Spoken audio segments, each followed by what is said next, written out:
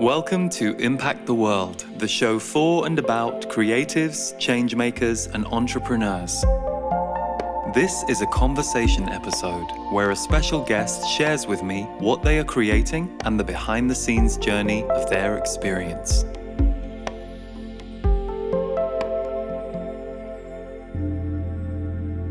Welcome to Impact the World, and this week we have something a little different for you.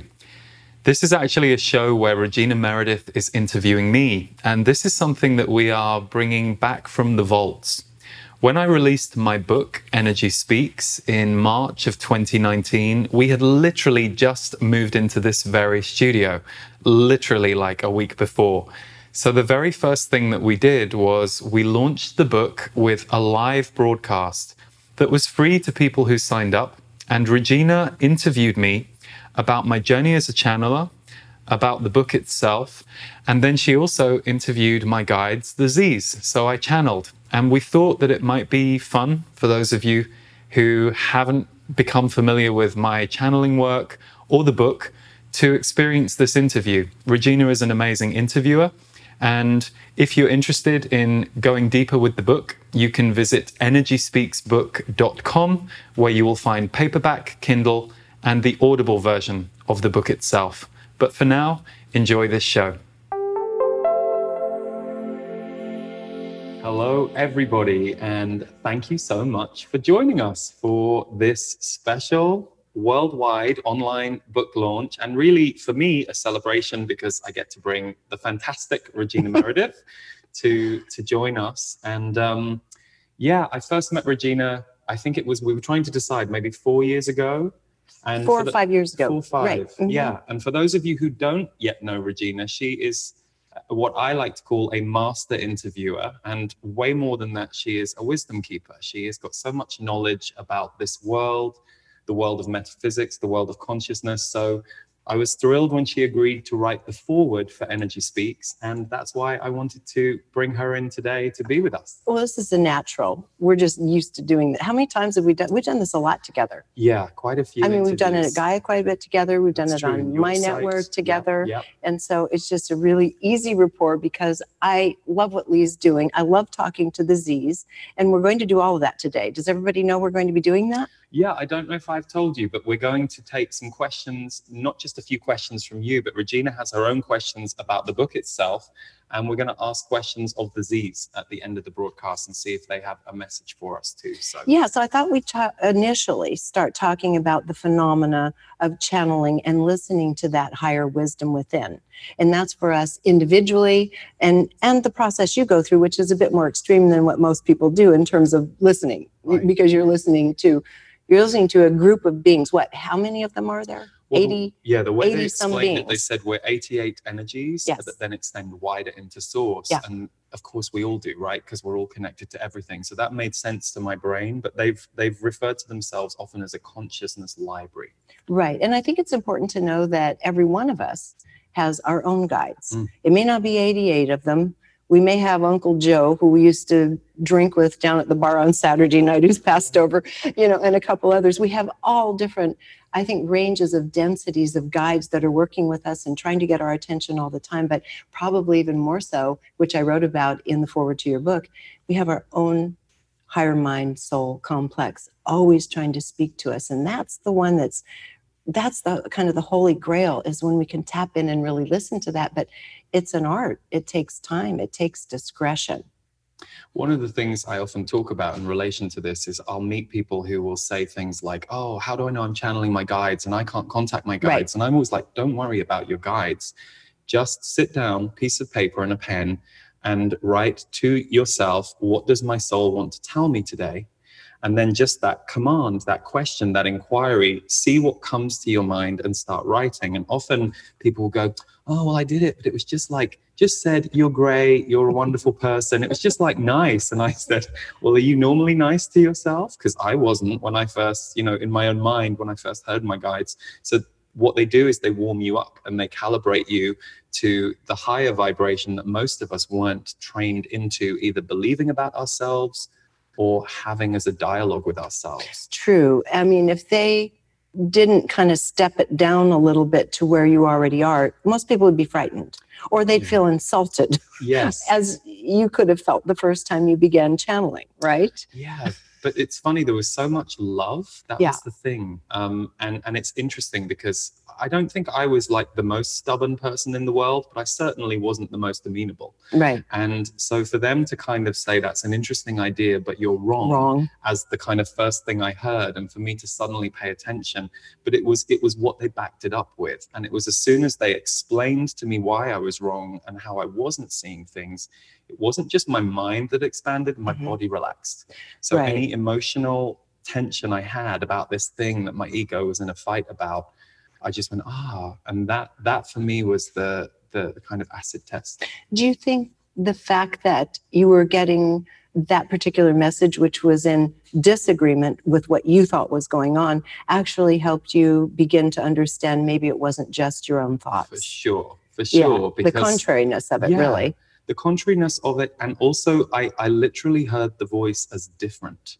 It didn't sound like, the best way I can describe it is if my own kind of, dealing with my own thoughts kind of is like this, and it's kind of like, this was like something from an echo chamber. And I don't even mean in some spectral, out of this world way. It just was very clearly this other voice. And because I'd never heard it before, and it was so clearly positioned, of course, at first you're like, is this schizophrenia? And that, you go through that question. But then the more I spoke to the voice and the more the evidence was falling onto the page, this was useful. And the more I said to them, are you my guides?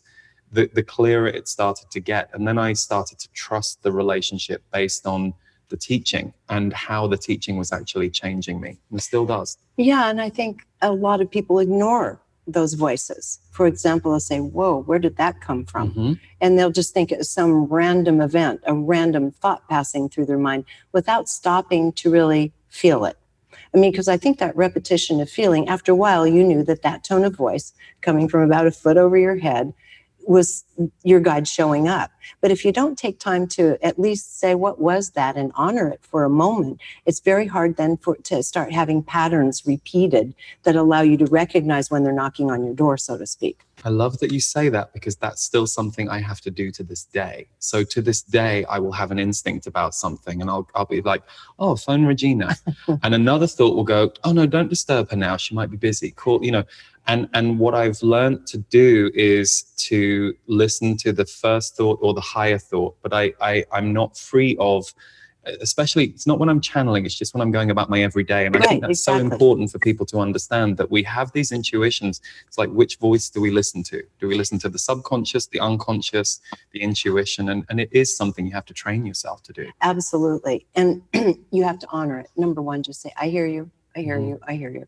And you're right. It is walking around life where it becomes problematic, because, you're driving your car, so to speak. You're not in a sublime state necessarily day to day when you're walking around. And so when that voice is speaking to you, it's always trying to intrude, not intrude, but make itself known amidst everyday life. And so you're right, just taking that pulse for a moment to say, oh, maybe I need to honor that feeling. We all do it. We all run right over them and say, God, I felt that before we took off today and made this road trip, that this thing was going to happen. And there it is, So I agree with you. The subtle, that having that discretion to listen to those subtle feelings, subtle voices, and honor that even on a day-to-day basis, I think is what really strengthens it.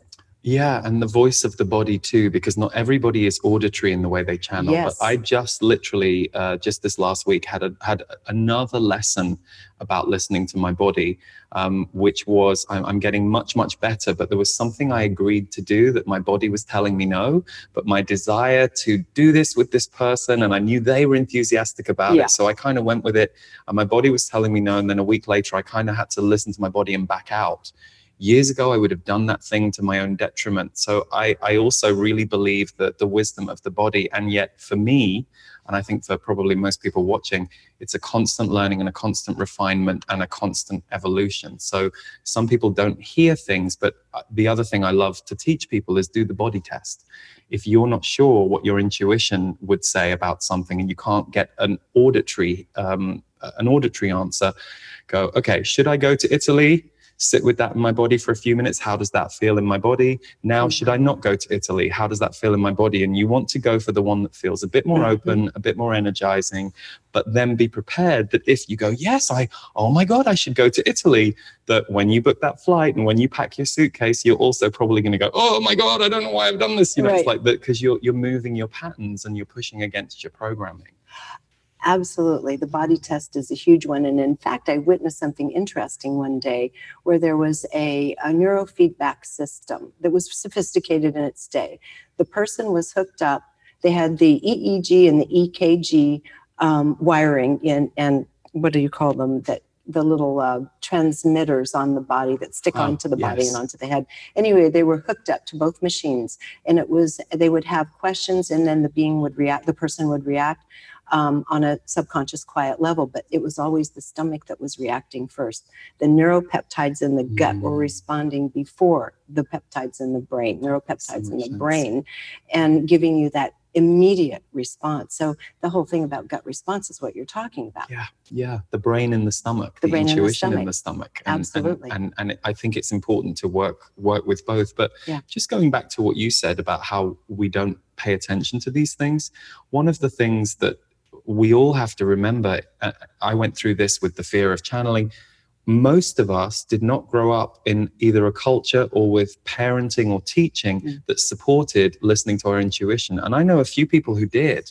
It's amazing. They're like, oh, my grandfather was Native American, so he would say, trust yourself. So they had somebody in their life who was validating it. But for most of us, we grew up in a culture that our own intuitive power had been scrubbed from society. Exactly. We were told, no, you go to church, and if the priest says you can, or if the priest says you've sinned, we were all being asked to give our power out. Absolutely. And so I think that's why we don't believe ourselves. We don't believe it's real. We don't believe it's happening.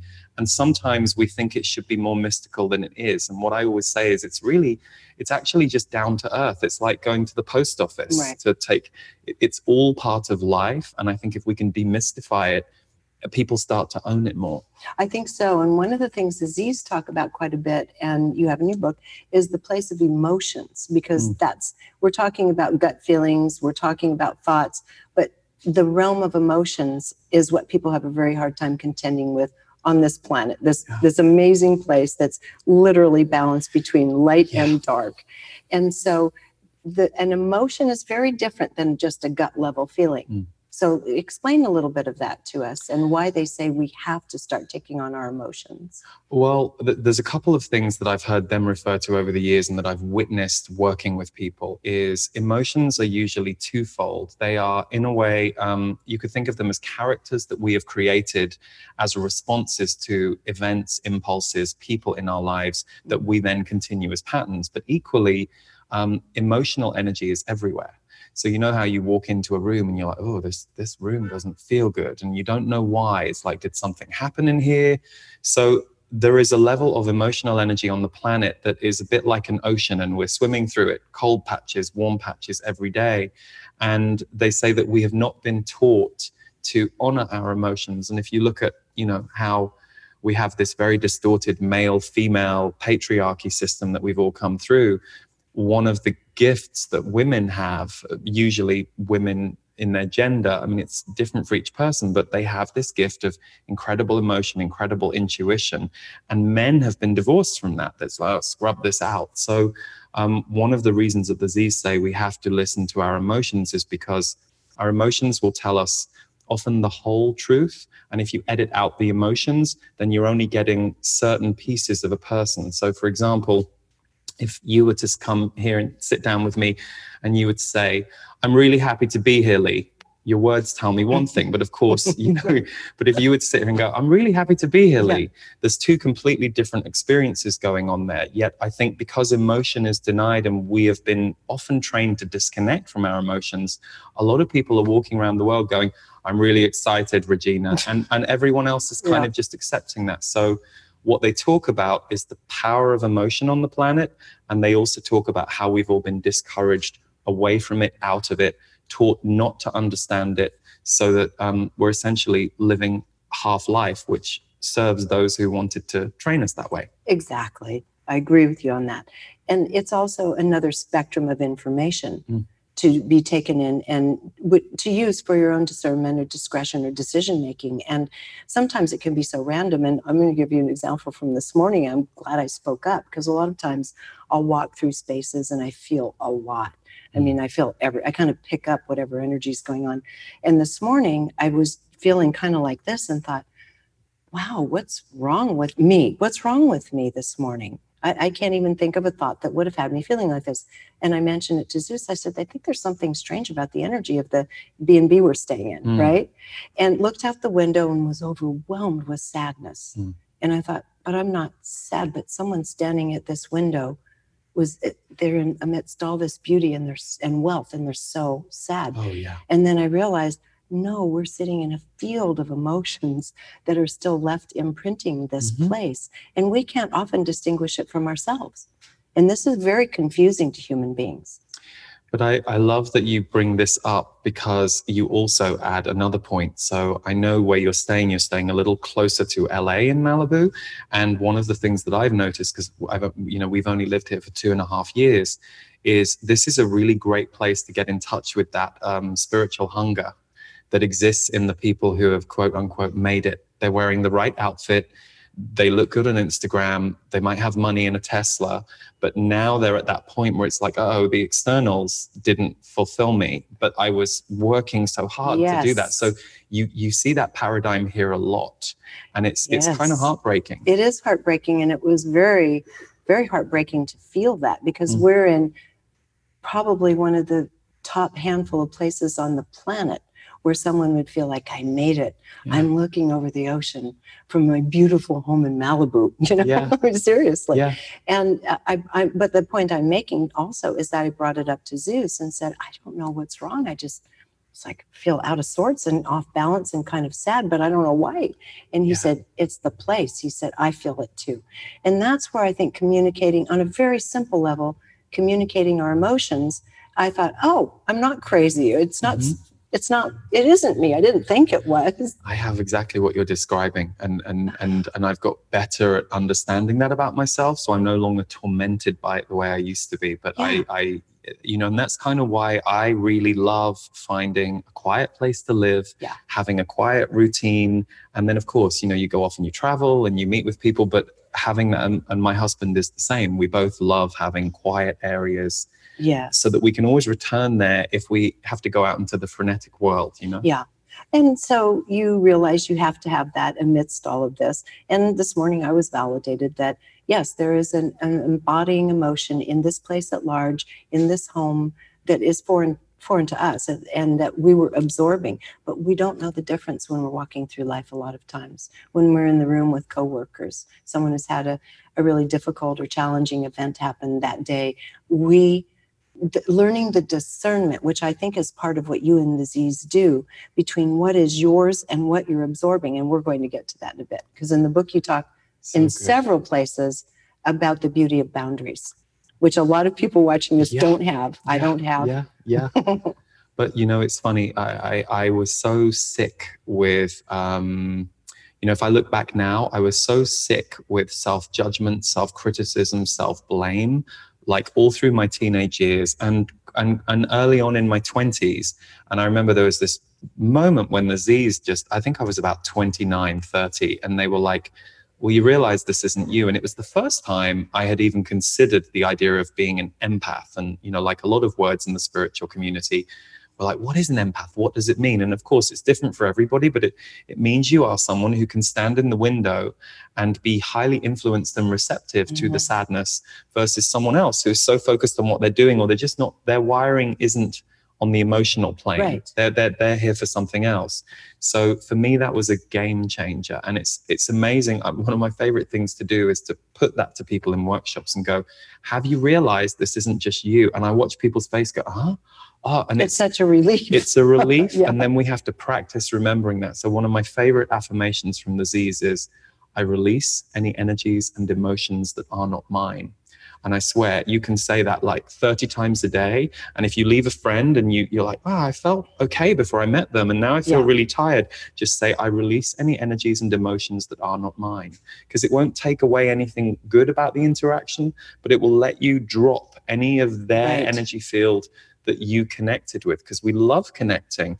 But sometimes we connect with slightly dirty dishwater, and that's not anybody's fault. That's just where they're at. We all carry it around from time to time. Yeah, right? Exactly. We all have it too. Yeah. And part of your discernment process via the Z's has been to learn the difference between your thoughts and feelings. That was a really big one, because where they come in conflict with each other is like the person saying, I'm fine, thank you, I'm having a lovely day, and you're having your thoughts and feelings are at odds with each other. Yes. And so talk a little bit about that, and then we're going to go into some of the categories in the book.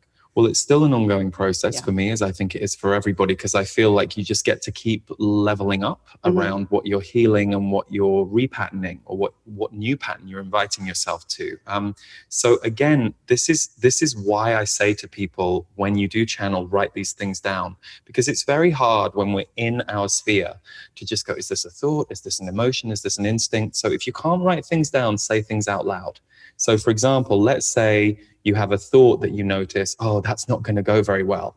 And you've just developed enough awareness that another part of you goes, is that the truth? Is that my instinct? Try saying it out loud and see how it feels. It's not going to go very well. That feels a bit off. That doesn't feel open. That doesn't feel like it's connected up here.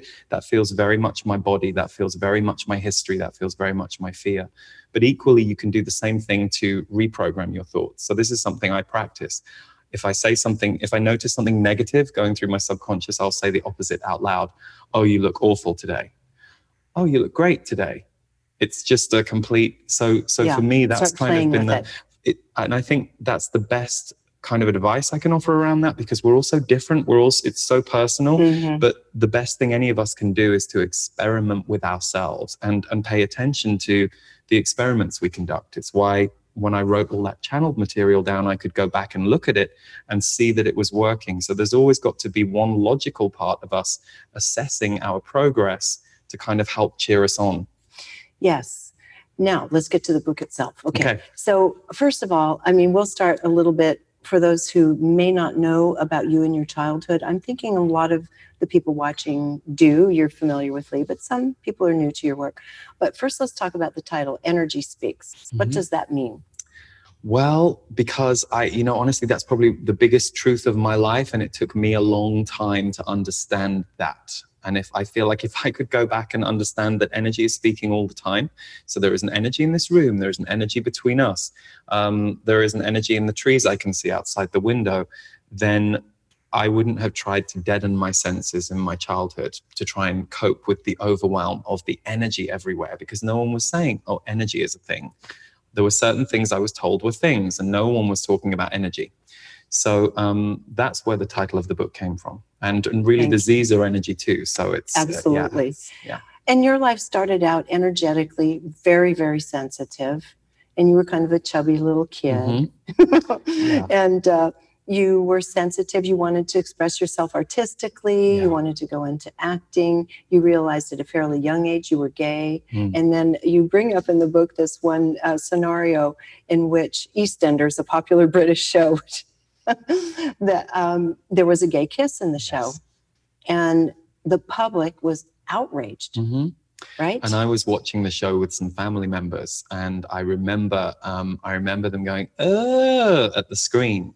Now, don't get me wrong. I always try and reassure people that, because we're not used to seeing that image, all of us would have had a bit of a strange reaction when we first because it was new. It was new in the same way that I think 6-year-olds sometimes look at people kissing it. It's just a reaction. But that informed me. It was like, oh, I'm a problem. Who I am, who I'm feeling. I think I'm this. But of course, I wasn't exploring that verbally because it wasn't talked about. I would be told, oh, when you have a girlfriend, when you have a wife. So I was like, this isn't going to go very well. So. And then, conversely, you watched the Oprah show. Oh. Okay. And this was big. I think it's fair to say that British society tends to be a little more repressed emotionally. You're so polite. Yes.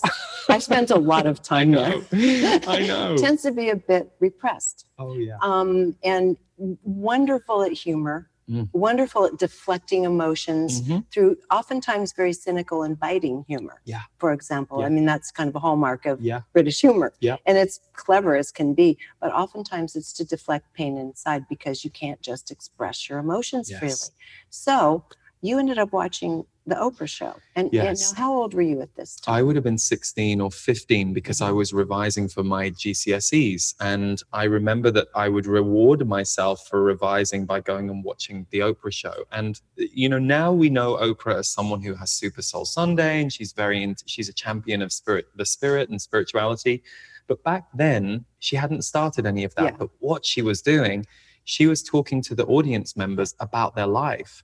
And they were telling her stuff, like they were talking about how they felt and their challenges. And I was just like, what is this? Because this is real. This isn't a movie where the emotion is being driven for you to feel. This is like people talking about real stuff. So I was just blown away, and I was glued to the screen. And that was around the time, at that point, I was 60 pounds overweight, but I was taken to Weight Watchers age 10. So I know you were one of the youngest dieters I've heard of. Yeah, I know. So addictive eating and destructive eating were very much my pattern. And so this was around the time that I started to lose 60 pounds. I was a lot smaller too. But I credit the Oprah show as being one of a few key aspects of my life where suddenly emotion and feeling was allowed to be expressed and not repressed. Right. And that was kind of the beginning of my healing journey. And then comes the year 2000. You know, you're starting to engage in some of the human potential movements of the day, right? Yes. So I didn't know that at the time, but I was taken to a workshop called Psychology of Vision. And I'd gone to a couple of shamanic workshops and gone to some yoga classes. I was definitely looking, but Psychology of Vision was great. It was a place where people were workshopped through what they were feeling and what they were needing to move. So they were really pivotal for me.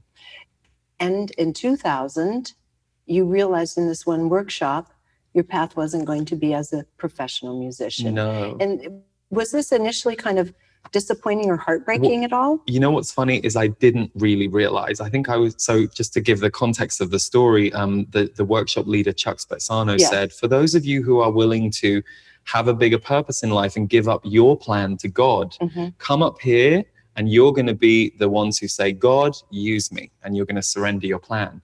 And, you know, a bunch of people ran to the front of the room all excited. There were a bunch of other people going, that's not me, I'm not doing that. And then there were those of us in the middle. I could see both sides. I wanted to be happy like them, but I was like, well, I know I want to be a singer-songwriter. Right. And the irony is that being a singer-songwriter was me giving back to the things that had helped heal me. I didn't even think working in spirituality was a thing. So I thought, I'm going to use my voice and what I write and what I create to give to other people what has helped me heal. And of course, the irony is that day I did say, God, use me. And I think it was 6 months later, I did my first reading, my first session that I was encouraged to do by a friend. But it was only years later, I looked back and saw that was the moment when I kind of gave up my plan. How did that feel? Especially, I mean, it had to be daunting, the notion of being an intuitive, a professional intuitive, how vulnerable. I mean, you can be ridiculed.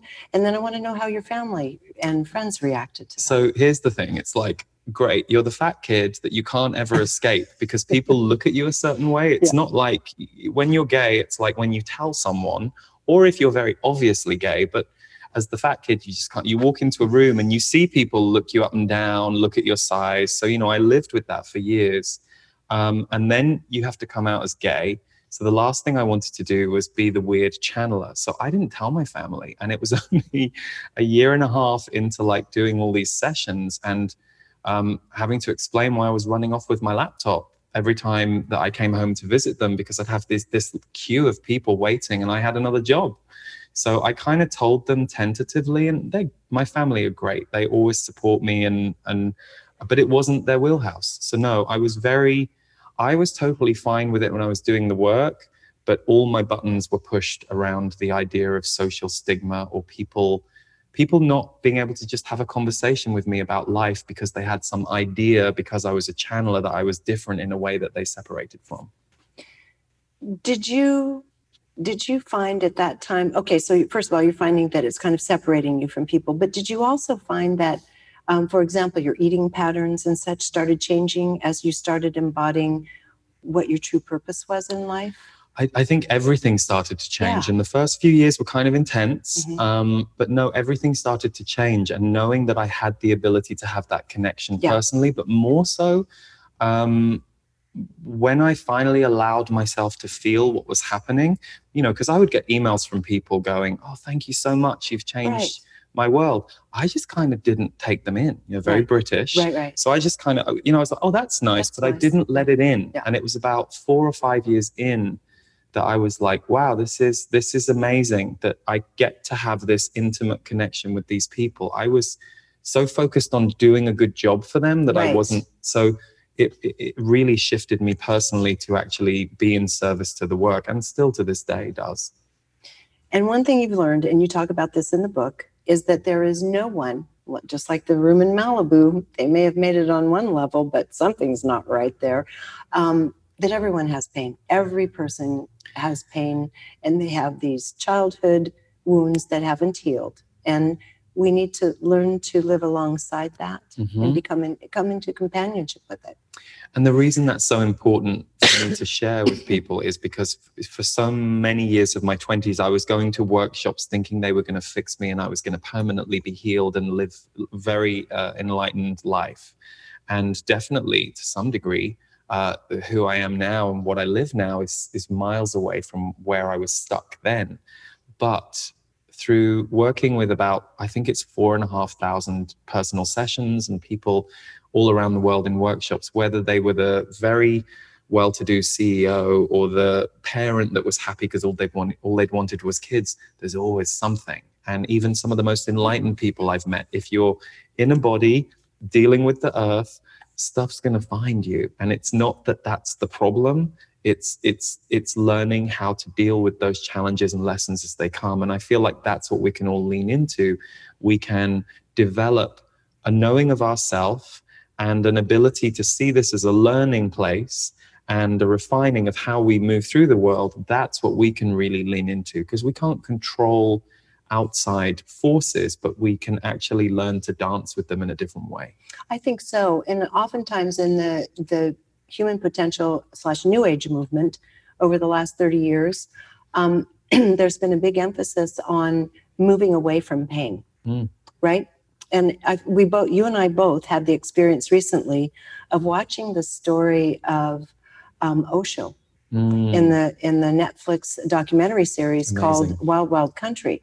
And what was so interesting about it, this was the very beginning of this human empowerment movement. It was kind of the beginning of the hippie days in the very onset of it.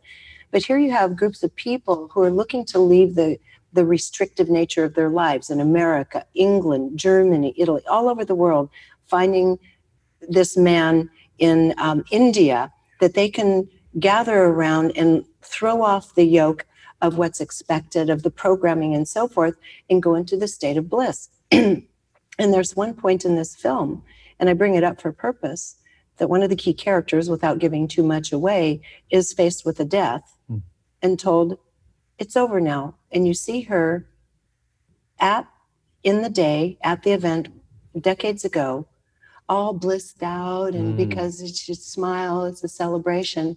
Then you see her talking on camera as an older woman, crying. This was the most devastating moment in my life. Yeah. And having to stuff it, that's not an uncommon signature in what has been a lot of the New Age movement, is to stuff it, detach from it. And it's caused a lot of harm for people and can even slip over into delusion at times. Yes. You see? And I definitely, I can look back on my life and see times when I thought that was true. Like, oh yeah, this is going to move me away from suffering, rather than me being willing to befriend suffering. Right. And figure out how to deal with it. And it just goes to show, I think what that amazing television series shows is how unequipped we are to deal with pain in our training.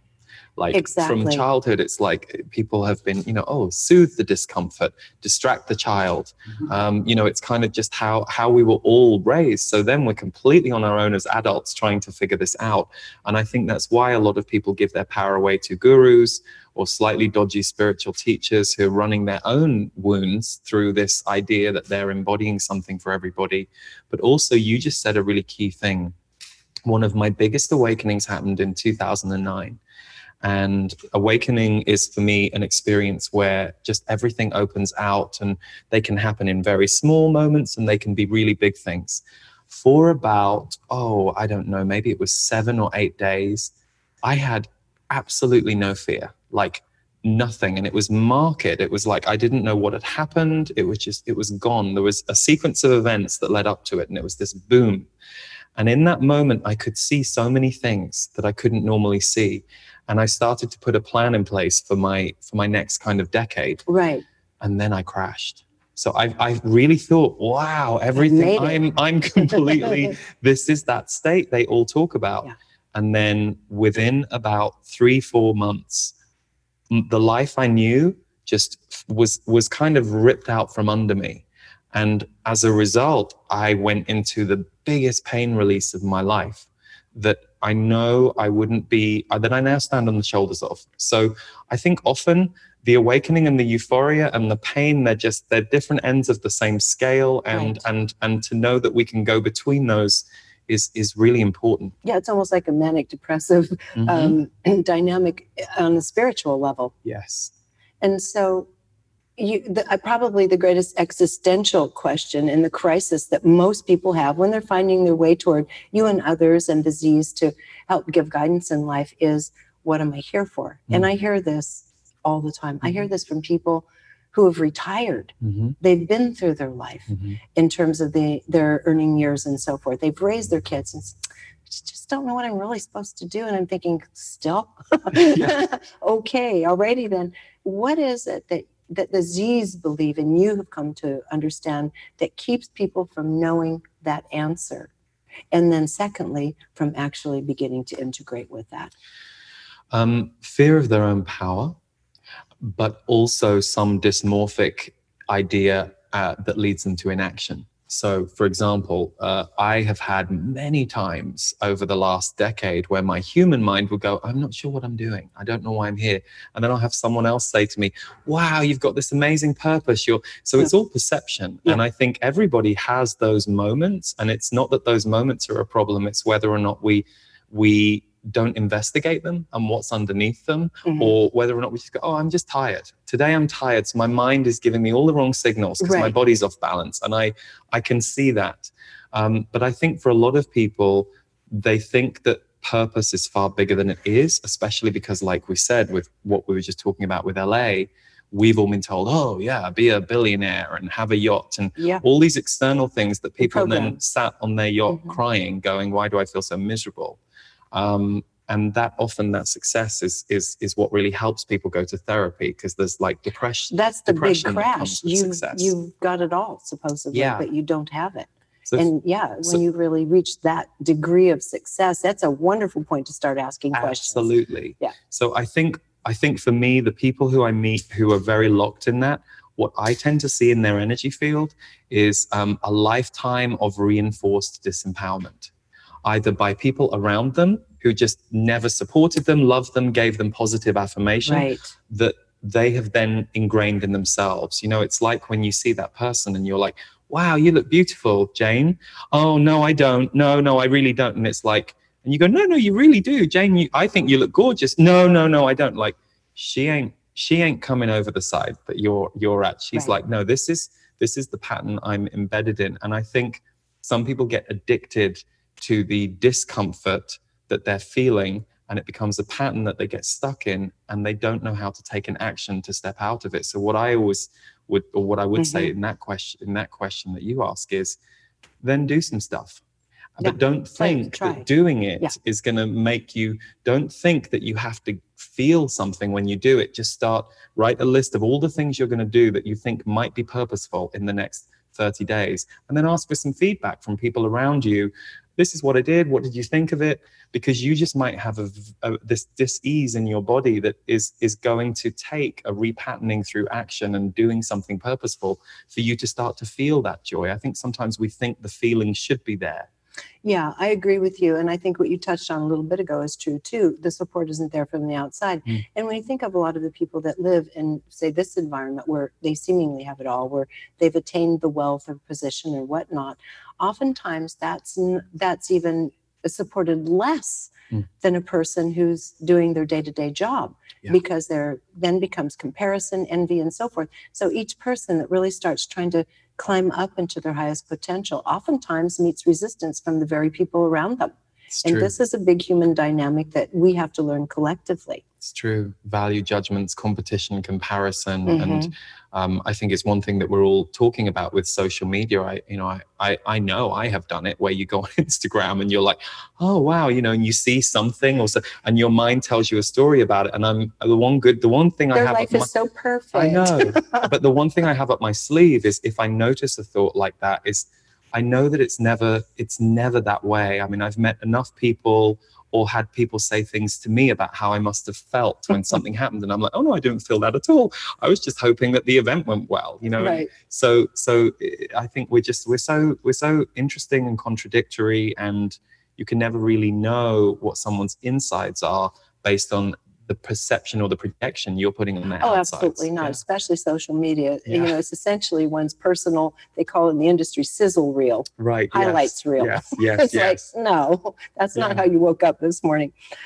We want to get to channeling in just a little bit. I have, way too many more questions here, but let's just talk about the question of soul groups, because that's really where that can come together for you, is when you connect with your soul family or soul group, where you can learn to help each other rise to your highest potential. Yes. So, those people that you meet, and, I know we have this, and I'm sure many people watching have this too, where you meet them and you're like, oh my God, I know you. And I've just met you and I don't know why I know you. And I think there's a trap that I see that can happen when people meet those people, especially if it's a romantic relationship. There's this very trendy, have I met my twin flame? Have I met my twin soul thing that I tend to see leading people to pain and suffering. I don't tend to see it enhancing people's lives, because then if their twin flame moves away or their twin soul doesn't say yes, they think they've missed their opportunity because they're so fixated on that.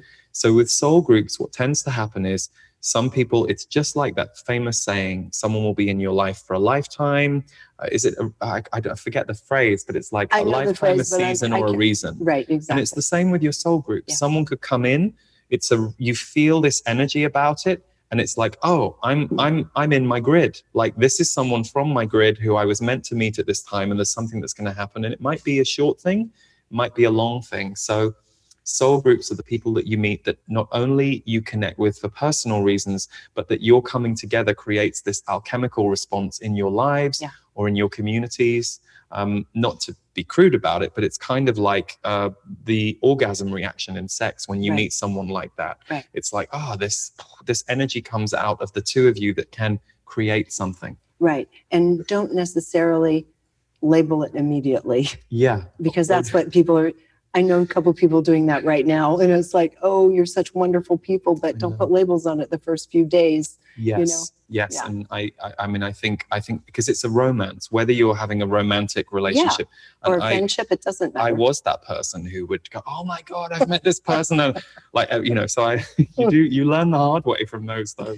Absolutely. Are you comfortable with doing some channeling now and letting the Z's come through? And we have some questions from your audience. And I have a couple of my own I'm going to toss in as well. So we'll hit a broad array of subjects.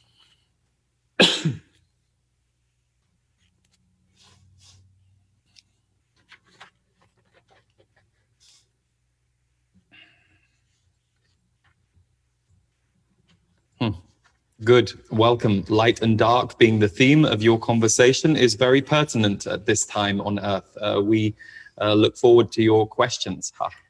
Boy, is it. Oh my God. People have been in quite a lot of turmoil all over the planet. It seems like the light and dark is really becoming polarized now. As the women start to stand up in their power, the patriarchy tries to clamp down on that expression, and we're seeing it all over the world politically, with what we call strong men rising to positions of power. Can you comment on the dynamic that's driving all of this? Well, we can comment on what it leaves as an end result. For what is actually happening in the center of that extreme is generation of heart energy. So if you look at this polarity you described, the light on one end and the dark on the other, what many of you don't see is what is happening in the middle space, because the dark is very noisy and distracting, and the light is very enticing and entrancing. But in the center, what you are actually seeing is the rising of heart energy on the planet. And this can be through discomfort as much as through joy, but people are beginning to inhabit their bodies. What we will also say is one of the reasons the darkness is getting so exposed is those who are perhaps consciously or unconsciously living in darker states, they too are getting very hot under the collar as your planetary shift takes place. For what is happening on Earth is happening across the universe, but the Earth is a focal point for this shift. So there is a sickness on your planet that has to be healed, and until it is healed, there will not be rest for any of the sentient life on the planet. And that is the fight that you are finding yourselves in the middle of right now. We will tell you that there is an enormous amount of good energy being generated by those on the light side, but what we would say even more so is those who are not the activists at this time for the light or otherwise are actually leading the way for those who will follow in about 20 years' time, who are quietly generating themselves in the middle of those two poles, dark and light. So there is a relay race at work to keep your planet moving in the direction that would serve consciousness and the evolution of not just humanity, but in fact all of Earth. Thank you for that. Would you say that that younger generation that's coming up, who are very young right now, might be drawing from both in a more pragmatic way to actually be able to bring true solutions forward societally? Yes, but we would like to point this out. For you are quite right in what you are speaking about with the younger generation, but we do not want any of you who are, let's say, 50 or over to discredit yourselves. We sometimes hear people, shall we say, over heralding the young generation. The young need all of you to speak up and to speak your truth. You have a very clever program in your society, which is to discredit the older people. And that, of course, is a wonderful way to get rid of your wisdom keepers.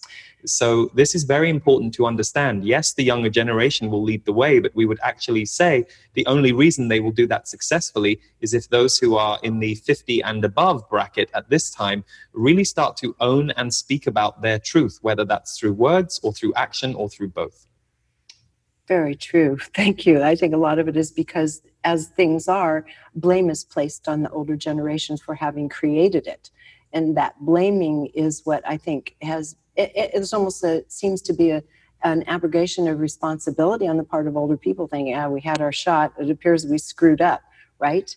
But that is a little like accusing people who have had blinkers put onto them of not seeing the oncoming danger. Yeah. For as you are well aware, and many watching, there is a game at work on Earth that is nothing to do with humanity, meaning humanity has caught itself in the crossfire of a game that is being run. We say that not to be alarmist for any of you who are confused by our words. We simply say that the reason that humanity is quote unquote waking up in these times, and you hear much reference to that, is humanity accepted the blinkers that it was given and is now beginning to take the blinkers off. And the reason this is such a pivotal and exciting time from our perspective is the power of humans is immense, not because the human being itself is so exceptional, but because the human is able to be a receiving force for universal energy, wisdom, and light. So in a way, the human being is the receiver, but you have all had your receiving abilities dampened down by some of the powers that be that wanted to take control of the planet. And the reason the dark is so polarized right now is they are sweating. Indeed. It feels as though we're turning over stones now and seeing these frightened little creatures, and you shine light on it, recoiling and yet secretly sort of controlling from the wings. And I think most people that are listening to you right now understand the dynamics you're speaking of. And if you would, we will add one thing, if please. we may. We understand that some of you are here as activists against the dark and voices against the dark, and that is wonderful. We do not wish to steer you away from the course that feels true for you. But we would like to assure you that most of you who feel unsure about taking on that role, you generating what you are generating in consciousness is all you need to do. Meaning, if you focus on what you feel here to offer to the world, whether it is healing, whether it is teaching, whatever it is that you can feel is lighting other people up and is lighting you up to do and to offer, that is enough. None of you can save the world single-handedly, but all of you cannot help the world save itself if you all get distracted by thinking your purpose should be something that someone told you it should be, rather than trusting that what is driving you internally, both on your own healing path and also to help heal others, is plenty, and in fact more than enough. Indeed. What a beautiful planet if everyone were expressing their own divine genius, eh? So meanwhile, can we take a moment and talk about the seeming rise of the feminine energy? And we're looking at it even in the headlines of the day, where in the United States, for example, many women, many people of different diverse racial backgrounds, sexual orientations have suddenly risen to positions of power within the legal structures, the Congress and so forth. How would you describe from your point of view, what does that rise of that feminine energy actually look like from your point of view? Well, we will say that from our point of view, this is all very, shall we say, foretold or destined. And most importantly, the balancing of power positions for those who are in the female body on your planet, or perhaps we should say not in the male body, that is very important because the rise of the feminine now needs to take place inside men. So it is an externalized rise for those who are in female bodies, meaning they are being put into more balanced positions in society rather than subservient or subjugated ones. But what is most important for the planet is men being allowed their feminine energy again, and understanding that just as they have been taught to separate and subjugate and agree to let women be the, shall we say, second class as a worldwide society, so too does that mean that the feminine power they see in the same way. And so they have separated from what would make them, shall we say, advanced. And that has arrested the development of men all over the world, even those who are progressive. For even those who are progressive are held back by their peers and their group and the highest point of consciousness in a collective. So that is actually what is most exciting to us. From our perspective, we now see that the role of women on the planet is balancing enough that now the rise of the feminine energy in men is going to start. And that will be a game changer for all of you. And when you speak of the rise of that in men, you've referred to in times past, you're speaking about the forces, for example, of creativity and open-heartedness, which have been very difficult through the reasons you've mentioned a moment ago for men to openly access. So you're saying the rise of the feminine will give permission almost for a man to start examining and letting forth the messages of the heart and his creativity in a new way? Every man, as we see it, has intuition, emotion, sensitivity, and flow. But very few men have developed that to a high degree because of the way they have been disinvited from it. So that is what we mean. This ability to flow in a non-combative or aggressive way. Aggressive can be a harsh word, but again, we are not judging any men for this. It is simply the paradigm that both men and women have agreed to play out up until now. So as women are allowed to become, shall we say, more driven, more ambitious, and we use very male words there for a reason, because those are words that have so often women have been chastised for being. As they are allowed to do that, men are allowed to become more sensitive, more feeling-based, more caring, more loving. And what we will show you here is, think of a group of men that you know who are all friends, and you might see them as, if you are in America, you might call them jocks. If you are in England, you might call them group of lads. if you actually watch these men closely, they are dying to love each other. And we do not mean in a sexual way, but they are dying to love each other. And they do it through whacking each other on the arm, and they do it through all kinds of ways. But what you are actually watching is a deep energy of love between these groups of men. And yet they are also having to navigate all of the barriers where they have been told they cannot love each other. So as that starts to break down, men are allowed to be more compassionate more of the time. Less of the destruction on the planet is allowed to continue. That's really interesting. And just as an aside, I remember watching the end of a British rugby match where the British team had won. And at night in the bar, two of the lads had their jumpers on, and they were drinking beer and punching each other in the stomach. And the whole thing was to punch as hard as they could without the other one showing any emotion or pain. And I thought this was one of the oddest displays of affection and joy at winning a match, but it's exactly what you're speaking to. And you are brilliantly describing the initiation that boys have in the playground at school. Yes, very true. Okay, this brings us, we were talking about sexuality a moment ago. This brings us to the subject of new gender identifications, or unidentifying gender-wise, in such a broad way that most people can't even keep up with all of the new ways of identifying oneself. What is that doing from your side? What is that offering humanity to disconnect from the basic categories that have been until now? It is very important because you are a very physicalized world. So we will give you another scenario. You could rewind the clock some to times where things were a little looser and a little less ordered around sexuality, sexual expression, gender expression, and anybody can be anything. Doesn't mean everybody is, but there are permissions for anybody to be whoever they are, whatever body they are in. The reason that there are so many now beginning to feel they are born into the wrong body, or they need to change their body to change their gender identification, is because that is the way that the world will wake up to unification.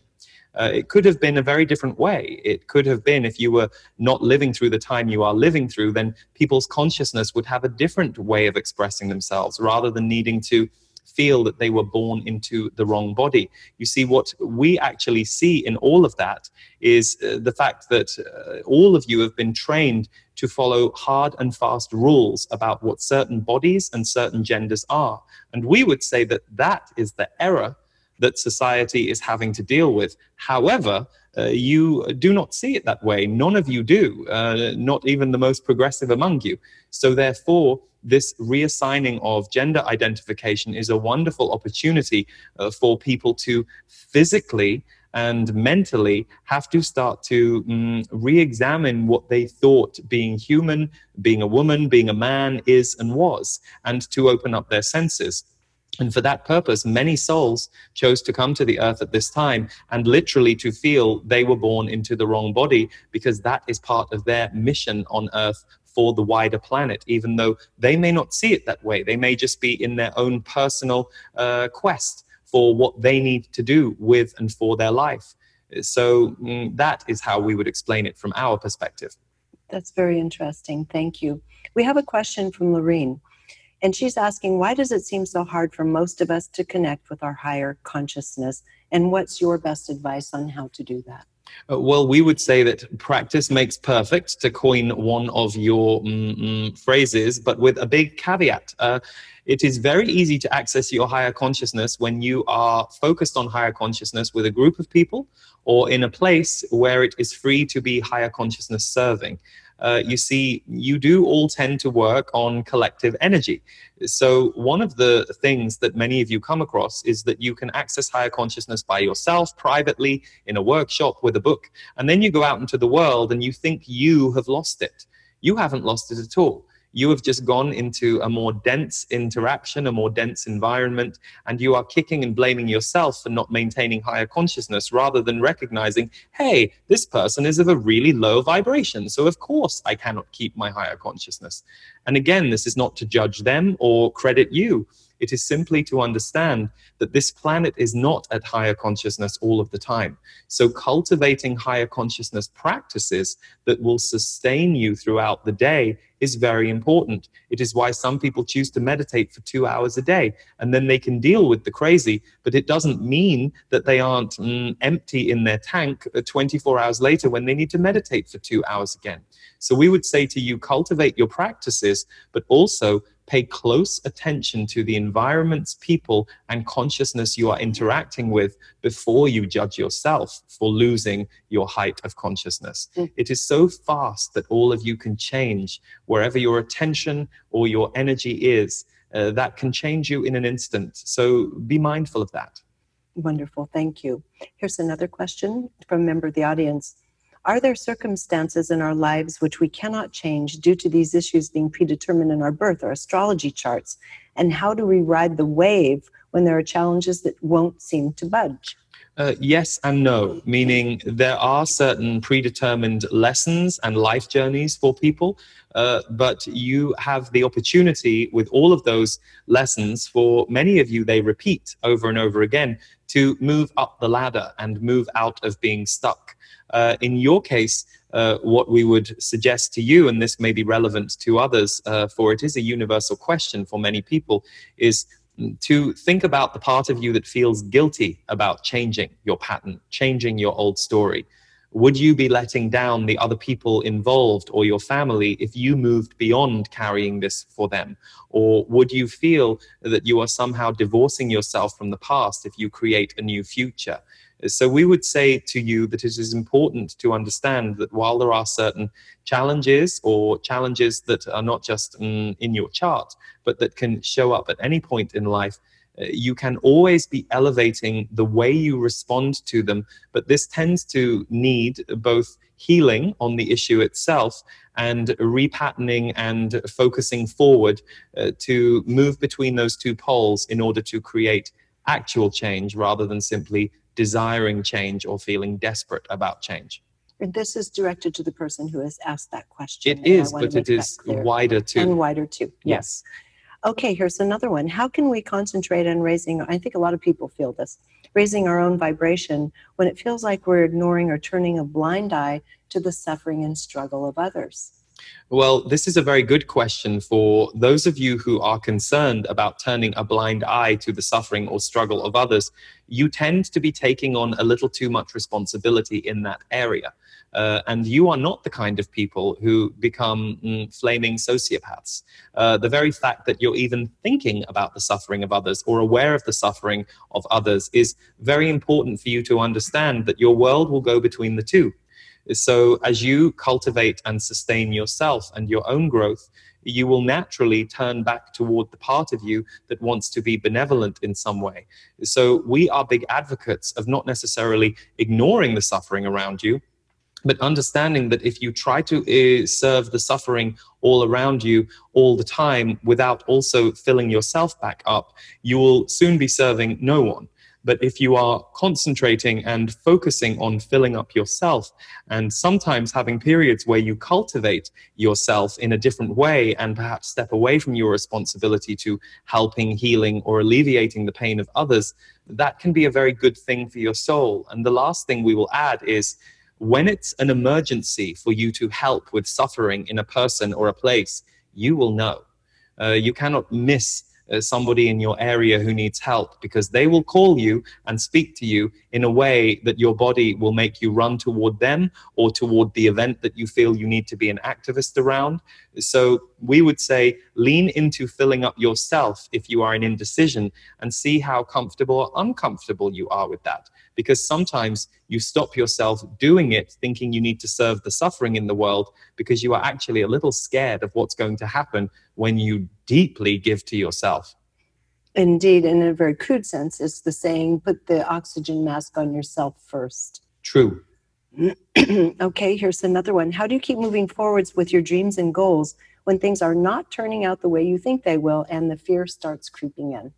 Well, we would say if you are moving towards your dreams and your goals and fear isn't creeping in, you're doing it wrong. Remember that when you have a new dream or a new goal, and that tends to be what a dream or a goal is, something new, some new level, some new experience, you don't tend to have a dream or a goal of something you've already done. Then you are going to see for yourself there will be emotional movement, there will be psychological movement, there may be physical movement that needs to take place in order for you to achieve that dream or goal. So we would say that what many people do is they tend to give themselves very, very big aims and then get overwhelmed when they can't make those aims work. So think of your goal with a slightly more architectural mind. Perhaps you have a big 2-year goal. Well, if you just leave that there, it's going to be very difficult for you to walk towards that goal. But if your 2-year goal has 6 or 7 steps that you have also plotted along the way, you have recognized that in order to achieve your goal of moving to Hawaii in 2 years' time, you are going to need to perhaps save some money. You are also going to need to be open to other sources of abundance to help support you. You are also going to need to start to close down on a certain work interaction that you have over the next 6 months. You can achieve your goals and your dreams by literally looking at them step by step and breaking them down so that they are slightly more achievable and bite-sized, not just for you to build the thing, but for you to deal with the change that is going to happen in you as you move into the thing. Good advice. Thank you. Another one here, we're all at different levels of development, and I know that this comes up in the book as well, Energy Speaks. We're at different levels of development, humanity at large, and you say that that variance of our levels of development actually helps us all move forward more effectively. Can you speak to that? Because a lot of times people get into judgment about, oh, this person is just not evolved and so forth, you know? Yes, and we would caution against that kind of linear judgment, for you don't really know the purpose that person is serving or what they are doing off to the left when you aren't paying attention to them. This is why you can never really fully see another person, for each person is a multidimensional world, and at best, you might be seeing 3 to 8 aspects of their multidimensional world in that moment you are focusing on them. And then, of course, when you are focusing on them, that causes a chemical reaction in them. We will put it this way. You might walk away from an interaction with somebody and you are thinking, that was a very angry person. But that person might not be angry to everyone else. That is just the effect you had on them. So this is very important to understand. Everyone is here to help you, and you are here to help everyone else. At what we see are what you might call higher levels. We just call it levels free of the body. Everyone is a soul doing what they are here to do on the planet. But on the human personality level, in the more defined, dense aspect, you all see sometimes what you need to see in another person, but also you all take on different roles so that you can be in the world as it is. So whatever you don't like about your world, you could list out 10 things you don't like about the world in general, and then you will probably list 10 different character types you don't like. But the thing is, the contrast, as many of you know, is what gives you an experience of the opposite effect. So from our perspective, there is no higher or lower in terms of the souls on this planet, but in terms of the consciousness being run through different personalities at different times, that is variable. Just as many of you will recognize some days or moments you feel very high consciousness, and others you realize you are dealing with a lower part of yourself. Indeed. Thank you. Any final words before we sign off here? We would like to say to all who are in this time, you will have heard us sometimes say this is an exciting time to be alive.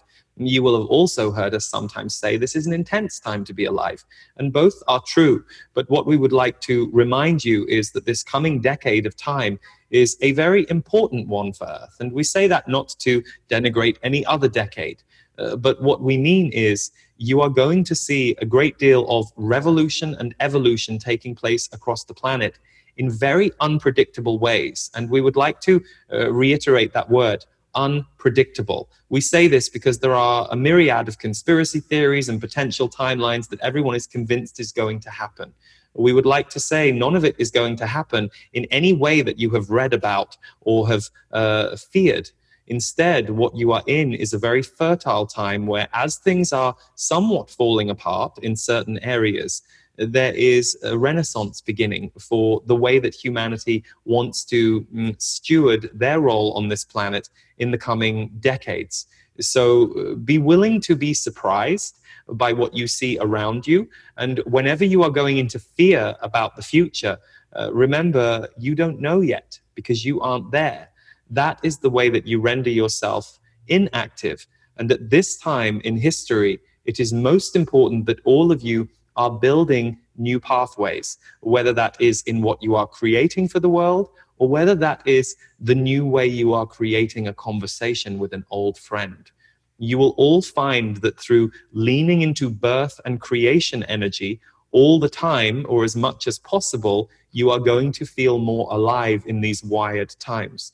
And we would say to any of you who are feeling stuck, depressed, low, down, these are very intense energies. And if that hits you for more than, say, 5 or 6 days at a time, that is a call to action that you need help, whether that be through your friends, through a healer, through a therapist. You cannot do this alone, for something has got stuck and lodged in you. And if you aren't able to unpick it yourself, get some support. For these are fast times, but equally you can open out and progress as fast as you can heal the wounds. So for those of you who are feeling a little stuck in the wounding, it is very important when you catch yourself there to ask yourself, what help do I need and what actions must I take to support this heavy, difficult, wounded part of myself? For there is more in you than the wound. And when you get in touch with that higher aspect of you that wants to parent you into a wider way of being, then you will start to bring in the people, the support, and the tools necessary to move you out of your history and into your new future. So that's beautiful. Might you also say then this is absolutely the best time to begin to identify those sparks of desire and the divine genius within ourselves. No better time to begin expressing that. Absolutely. And to surround yourself with as many people as you can who make you feel lit up inside, whether it is because they make you laugh, whether it is because they are inspiring. It doesn't really matter what they are doing that is making you feel lit up, but the fact they are lighting you up is the key. Ziz, thank you so much for joining us here. And there are thousands of people watching live right now. So this has been really lovely. We appreciate your wisdom. A pleasure, and thank you.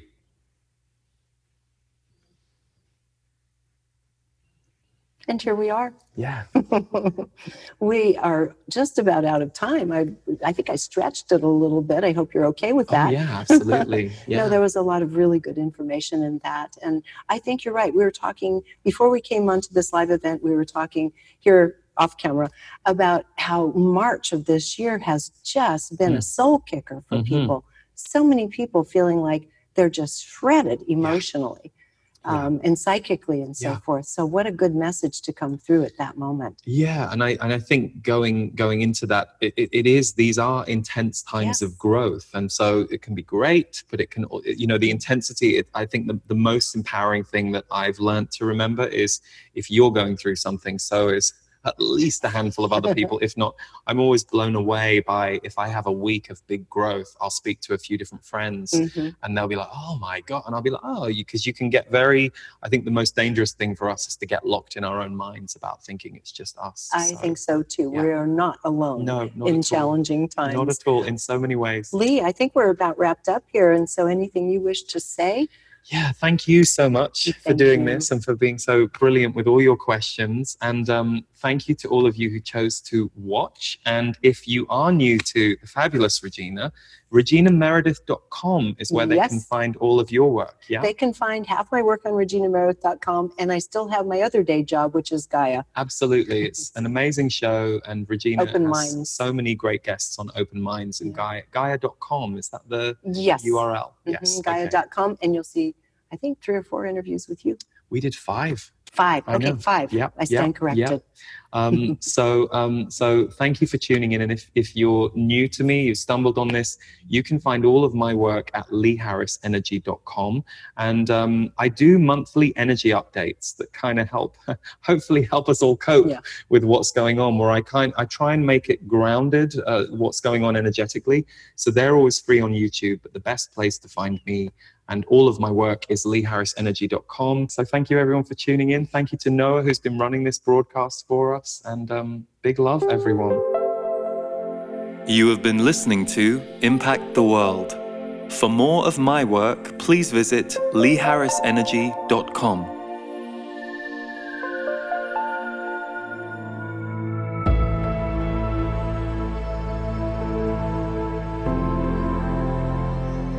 This August, I'm doing something a little bit different. From the 18th to the 26th, me and my team are bringing to you a virtual Soul Magic experience. We've run Soul Magic retreats for the last 4 years, and we would have been going to Costa Rica this October for our 5th one. But because we can't, and also because I've been feeling a calling to hand over the microphone to my guides, the Z's, a little more of late, we have created a brand new experience for you called Transmissions 2020. In it, there will be 5 live broadcasts which will be entirely channeled. These broadcasts will focus on you accessing more of your magnetic energy. I've chosen to broadcast all of these live because that way I know the material will be specially curated for those of you who show up to take this experience with us. Added to this, we have for you a special music album, and it's sound healing pieces from Devor Bozique with my spoken words weaved throughout. And when you do sign up, the first track from the Transmissions Sound Healing album will be available for you immediately. So to find out more about what Transmissions 2020 entails, you can visit transmissions2020.com, and if it resonates for you to take this special journey with us, we'll look forward to welcoming you there.